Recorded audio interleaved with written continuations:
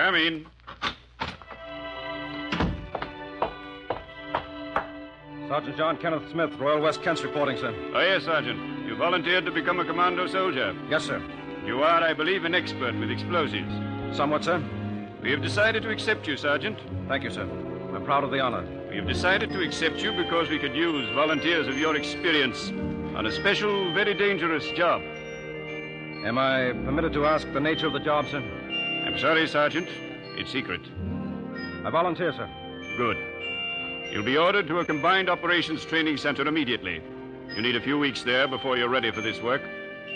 Thank you, Sergeant Smith, and good luck.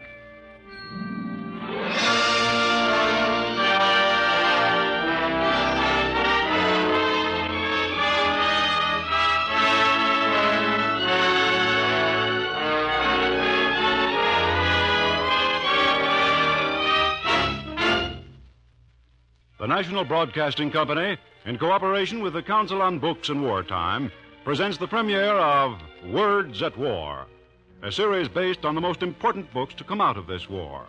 Stories of the battlefronts, of behind-the-scenes diplomacy, of underground warfare, of the home front, of action on the seas. Each is a living record of this war and the things for which we fight. Tonight's story is based on material from the recently published book, Combined Operations, the official story of the British Commandos.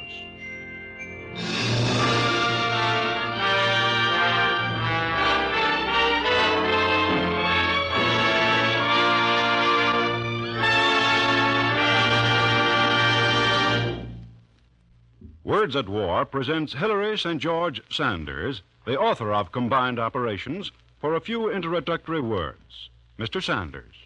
What you are going to hear tonight is not an actual extract from the book Combined Operations. It is an imaginative reconstruction of one of the most successful commando raids described therein. It does not pretend to be accurate in every detail. After all, why tell the enemy what he would very much like to know? But you may be assured that the incidents depicted either happened or might well have happened. In any case, here is the story, as told by a man whom we shall call Sergeant Smith. Sergeant Smith of Number 2 Commando of the Combined Operations Command.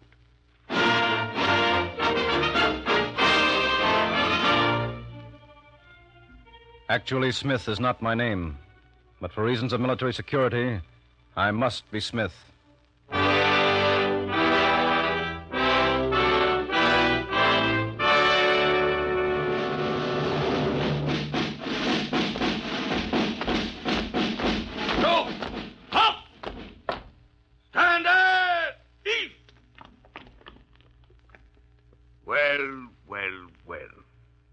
So this is what I'm supposed to make commandos out of, is it? Let's have a look at you. You, what's your name? Smith, sir. Sergeant John Kenneth Smith, Royal West Kents, assigned to Combined Operations. And you? Corporal E. Provan, Piper, Seaforth Heelanders, assigned to Combined Operations. Carrying your bagpipes with you when you arrived, I noticed. What made you volunteer for Combined Operations? I heard you needed one good man in the outfit, sir. Hey, boss, while you're at it, how come you're in this man's army? I thought the Irish were supposed to be neutral. The Irish are neutral. But who the devil do you think they're neutral against? You think we want the English to be beaten and have no one to fight with after the war? And you? Who are you? Private Edward Murphy. Murphy? Murphy. Glory be to the saints. And what sort of a name is that? Irish? Why, sure. Me, I come from Brooklyn, boss. And in what part of Ireland is that? It ain't. It's in the USA. Brooklyn is a city of which New York is a suburb. Oh, a Yank, is it? And I suppose, like a good many more of you I've met, you couldn't wait for the States to get into the war. You had to rush up to Canada and join up. Is that it? That's right, boss. Me and Piggy O'Donnell from Canarsie. We done it together. We was sick of going to Ebbets Field to throw bottles at the umpire, so we decided we'd get into some real fighting. So we hops in a train and gets to Canada. Spare me the complete story of your life, please. Piggy O'Donnell. With a name like that, you'd think he'd be a good soldier. Why didn't he volunteer for the Commandos? Piggy didn't come back from Dunkirk. Company! Hunt! You men have been very carefully chosen from all the volunteers for combined operations. You're all supposed to be outstanding. Mentally, physically. But let me put you straight. Up to now, you don't even know what soldiering is. When you finish commando training, if you finish it, you'll be worthy of that uniform. But now listen to me carefully. Combined operations means just what it says. Attack and raiding operations in which the Army, the Navy, and the Royal Air Force work together. We don't go in for petty discipline here. Every man is on his own, more or less. We expect you to obey the rules. Too many lapses and you're out. And once you're kicked out of the Commandos, you couldn't get back in again if you were His Majesty's fifth cousin. Another thing. We work in twos in the Commandos. Pick yourself a mate, and work with him, stick with him. You'll find it pays. And now I see you're all very tired. You've had a hard day, and some of you can hardly keep your eyes open. So I'm not going to keep you standing here any longer.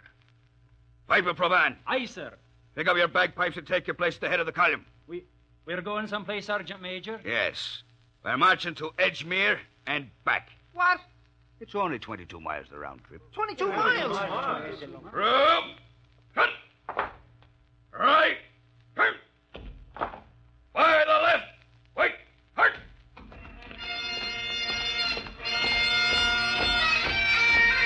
All right, hit the king. Hut.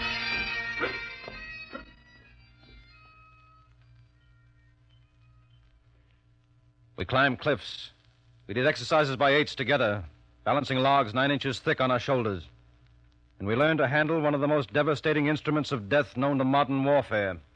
Now watch me close, boys. This cottage is a strongly held German position. We're the demolition squad. You, over there. You're the protective squad. Open fire on the Germans. That'll give us a chance to work. Now, boys, while the enemy's supposed to be in that house is engaged by the others, we'll get our little gift ready for him. Take this satchel charge. It's a number of blocks of TNT held together with wire with a satchel handle for carrying it. We set the fuse, like so. We insert the igniter, like so. Now, while our own fire covers us, we run to the house, ram it up against the wall. Now, run back like blazes. Run, you terriers, run! Down, boys! Down on your faces! Down!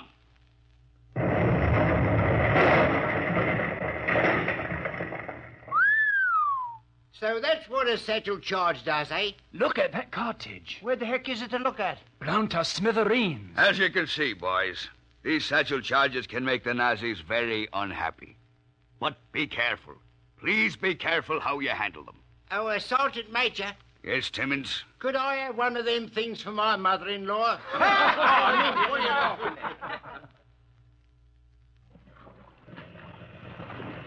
All right, move on. The colonel in London had told me my mission would be dangerous. He hadn't told me quite how strenuous commando training would be. We marched and doubled and marched and doubled and marched again over all kinds of country. We swam rivers in full equipment and crossed them on bridges made of toggle ropes. And we ran the gauntlet over specially prepared assault courses. Hey, Brooklyn! Whitefield! Pardon me, boss. Get a move on you there! But, boss, these bombs are real. Aye, and the bullets, too. Look, you smashed the bayonet of my rifle. Half an inch lower and I'd have been ex-corporal Pravan. Blimey, Sergeant Major, this game of yours is too dangerous. Real bombs and ammunition, is it? And what do you think the Germans will throw at you? Spitballs? Get going and take that objective.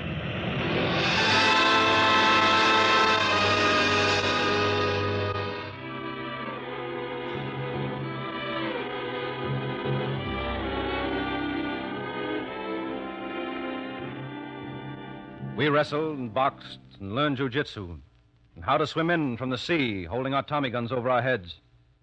We learned the tricks of handling the 2- and 3-inch mortars, an anti-tank rifle, and how to use the rifle butt on human skulls. We learned to hunt tanks and their crews, to storm pillboxes, and to march, march, march, march. This was learning the trade of war.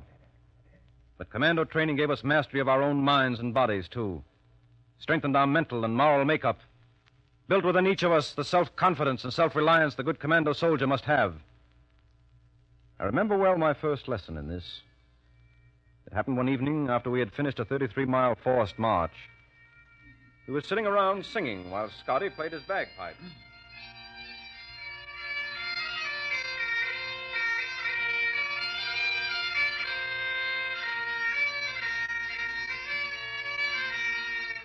That was a bit of all right, that was, Scotty. Encore. Come on, Scotty. No, I didn't feel like playing more than you lads. Hey, Scotty, swing out with Chattanooga Choo-Choo, or can you on that contraption? Why, Scotty. Aye, Smitty? I swear, man, you're the saddest-looking Scots piper I've ever seen in my life. Aye, I suppose I am. You see, lads, I'm in love, I am. Oh, in love? I mean it, lads, with the sweetest lassie north of the border. It was home on furlough I was to be married to her. Then came the word I was accepted for the Commandos, and I was called back, with only enough time to give her a wee kiss on the red of her cheek. Yeah, but why get a crying jag-on about it? It's the song, Brooklyn lad, the banks of Loch Lomond. You see, May, that's her name. She's a sentimental lassie, and she says that's our love song. She was singing it. You see how it is. Look, here's her picture. Oh. Well, she's very lovely, Scotty. Isn't she? Congratulations, Scotty. Oh, Ma, she's a beauty, ain't she? Hey, here comes the great Snigglepuss himself, boys. Aye, the sergeant major's riding one of them Yankee jeeps. Gee, it's good to see you, boss. I wouldn't have been able to sleep tonight if you hadn't come back. I see you're in fine fettle, Murphy. Honest, boss, I'm not kidding. I was just saying to the guys, if the sergeant major don't come back before they sound lights out, I said, I won't be able to sleep. Well, there'll be no lights out tonight. What? You're on your own, boys. The next parade's at 6 a.m. tomorrow morning at map reference A144G16 on your scout map. A144G16. 6 a.m. Where'd he say? Did you say map reference A144G16, Sergeant Major? I did. Well, let's see. The scale is... Well, that's 73 miles from here. That's right, it is. Well, for the love of... Well, that means we got to ride all night. Okay. Maybe this is your idea of fun, boss. When the lorries be along to pick us up? There won't be any lorries, Murphy. Huh? What's that? No lorries? But Sergeant Major, how are we supposed to get there? It's 73 miles away. That is your problem. Be there at 6 a.m. or you'll be on a charge. Absent without leave. Good night, Commandos.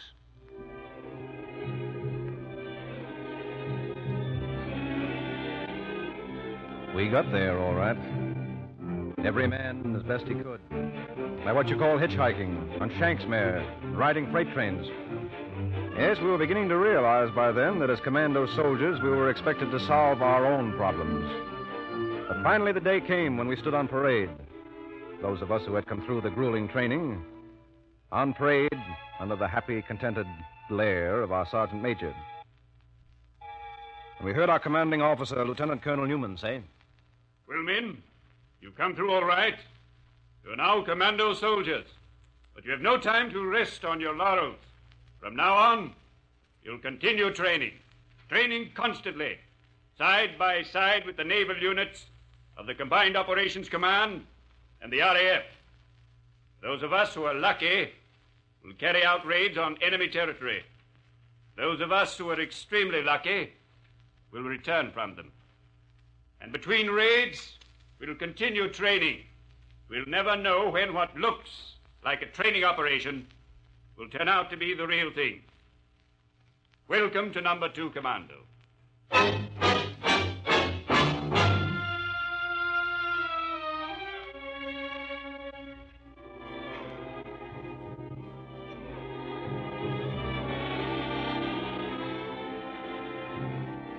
The colonel knew what he was talking about. For weeks, in all weathers, we trained with the naval arm in craft large and small. Much of this I am not at liberty to describe. But I can tell you about one cruise that we took for reasons other than the good of our health. We'd gone aboard this vessel one day in March 1942, and under orders went below and stayed there. In the wardroom, Brooklyn was attempting to teach Scotty a rather non-bagpiper's tune. No, Scotty. Listen. This is the way it goes. You leave the Pennsylvania station round 3:45, read a magazine, then you're in Baltimore. Dinner in the diner. Nothing could be finer to have your ham and eggs in Carolina. I'll try that part. You'll have me daft with your Yankee airs. You're just seasick, Scotty. When do we get back ashore and make a regular jive bug out of you? Yes, when do we get back ashore? We've been going for hours in this here ship we have. Blimey if we ain't, Timmins. What's it all about? Does anyone know the name of this ship? Blimey if I do. You, Sergeant Major? Hey, where is the Sergeant Major? As soon as we saw Colonel Newman and the troop commander, we knew something was going to happen. Men, this is it. We're on our way to raid Nazi-held territory. This ship, HMS Campbelltown, was formerly the USS Buchanan. No doubt you've noticed the changes that have been made in her structure and the clumsy way she's been steering. That's because she's packed to her bottom with tons of explosives and scuttling charges. Makes her hard to handle. Scuttling, sir? Oh, I'm sorry, sir. Yes, the Campbelltown's to be scuttled in the port of Saint-Nazaire. Saint-Nazaire has the only dry dock on Europe's west coast big enough to accommodate the Nazi battleship Tirpitz. We're going to ram the Campbelltown against the gates of the lock leading to the dry dock and keep the Tirpitz out of the Atlantic. We're going to ram her at exactly 0130 tomorrow morning, about 20 hours from now. The Navy men will take care of the scuttling and set the time fuses for the delayed action charge that will blow up the ship many hours later. While they're doing that, we of Number 2 Commando will be ashore, destroying powerhouses, bridges, and other objectives. We'll have just 2 hours to do our job. Complete instructions with map references will be issued in an hour. Any questions? Are we alone in this operation, sir? Or are the motor launchers that were with us when we started out still around? As you'll see when day breaks, the MLs are still with us. We have also a destroyer escort. The MLs will take us off at the old mole in Saint-Nazaire when our job is done. Anything else? But suppose it fizzles, sir. Suppose the delayed charge and the ship fails to go off, and suppose we can't manage the rammer against the lock gates. What then? We've got a plan to cover that. Sergeant Smith. Sir. This is the job I spoke to you about when you volunteered for combined operations. Your particular job is to get ashore with your section just as soon as you possibly can when the ship rams the lock gates. Go to the powerhouse that operates those gates and destroy it. One way or another, we'll keep the Tirpitz out of the Atlantic. Any further questions? Very well. Carry on. Oh, that's it. I'll lay you 50 to 1 that none of us comes back alive. Well, what do you blighters want to do? Live forever? I'll take you up on that bet, Timmins. Even if I lose, the odds are too good to pass up. Yeah, you're Scotch, But all right. I'll not lose. I've got to come back. I'm going to be married a fortnight from now, and my girl would be very insulted if I showed up for my wedding in a shroud. Come on, give us a song, Scotty. Yeah, come on, make a Chattanooga choo-choo, Scotty. No, Brooklyn. Somehow I don't feel like playing the pipes. I think I'll just lay down for a while and think, if you don't mind.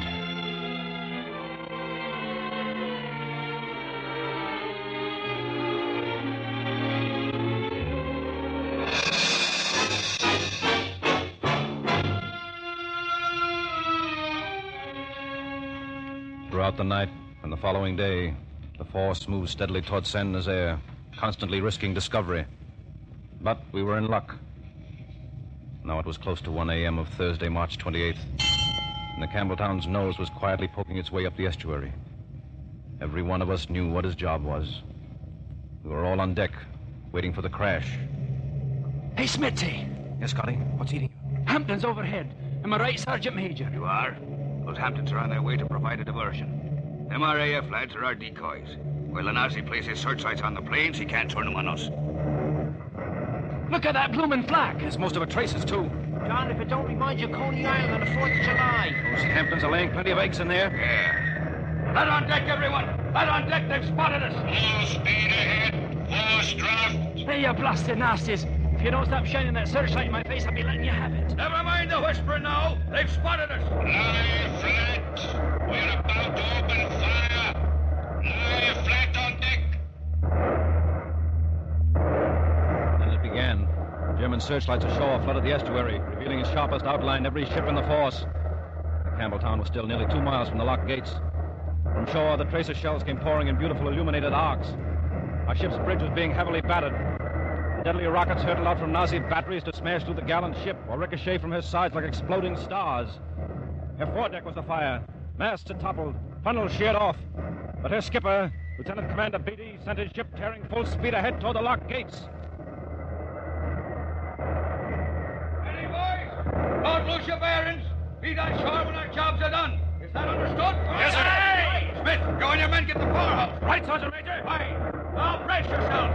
He's going to hit the gates, and when she does... Murphy, lad. What is it, Scotty? We were supposed to crash at 0130. It's now 0134. Will you kindly go up and tell the captain that there's a Scotsman aboard his ship who doesn't think much of his navigating? Oh! Get ashore!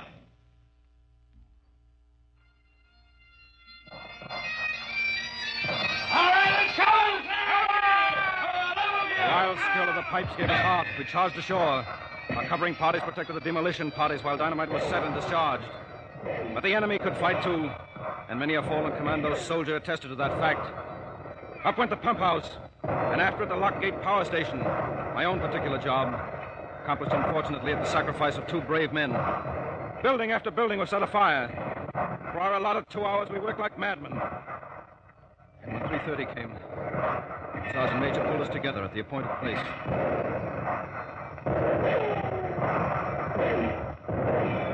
Everybody here.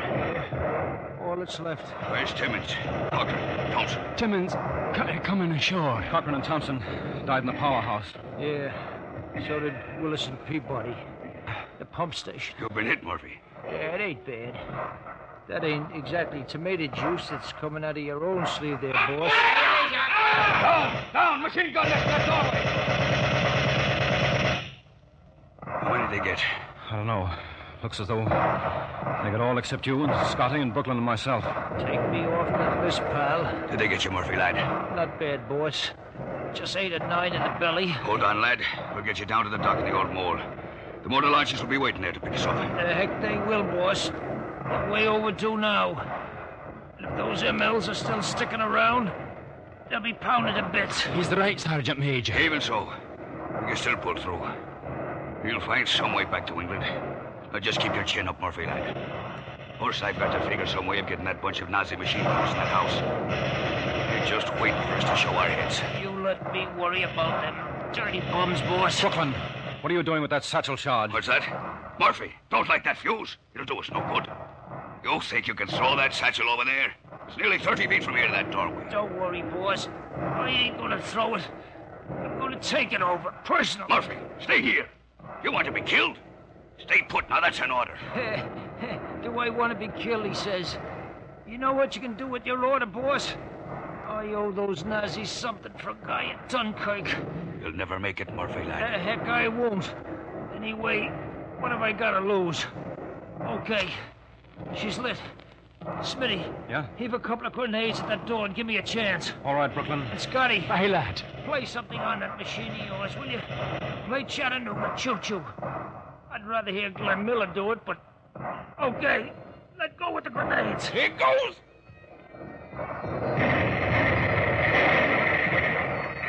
Good luck, Murphy. Don't stumble, boy, or we'll all be dead horses. He'll never make it. He'll cut him down before he can... That's what you think. Stop!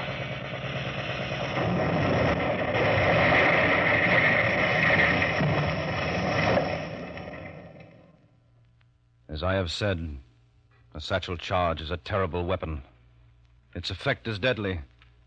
Its range is wide. There was no more machine gun fire from that house. There was no more house. No more Brooklyn. No more Irish Sergeant Major. No more Scotty.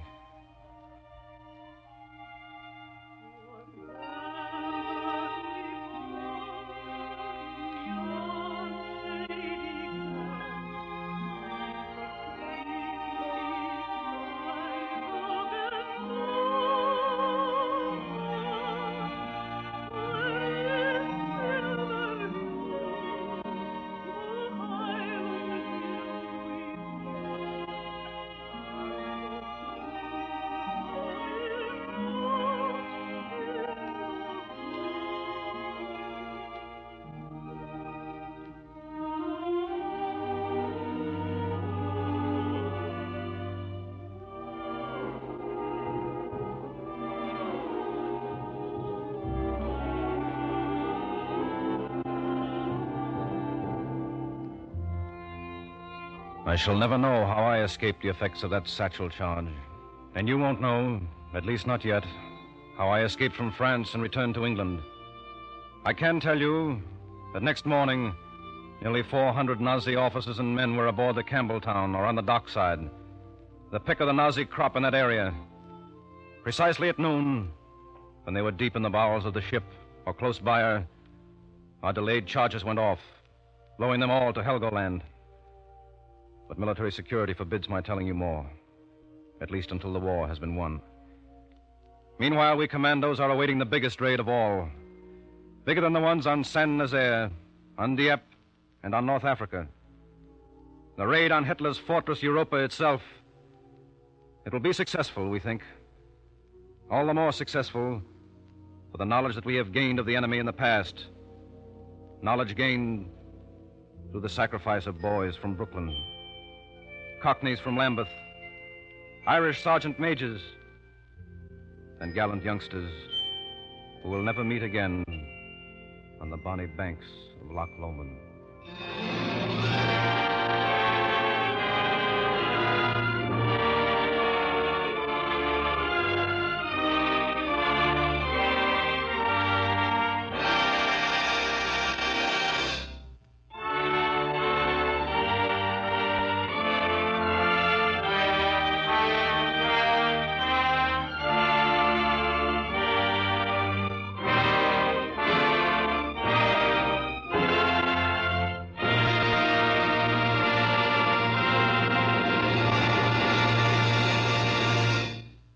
You have heard the first of a new series of programs called Words at War. Stories told by men and women who have seen them happen, adapted from the most important books to come out of this war. Tonight's story was written by Richard McDonough of the NBC script staff and was based upon a portion of Hilary St. George Sanders' combined operations. Next week, you'll hear Wendell L. Wilkie's One World, with Mr. Wilkie himself taking part in the program.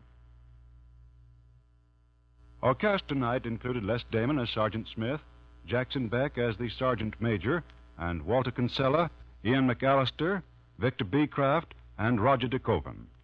The original music was written and conducted by Frank Black. The production was under the direction of Joseph Losey.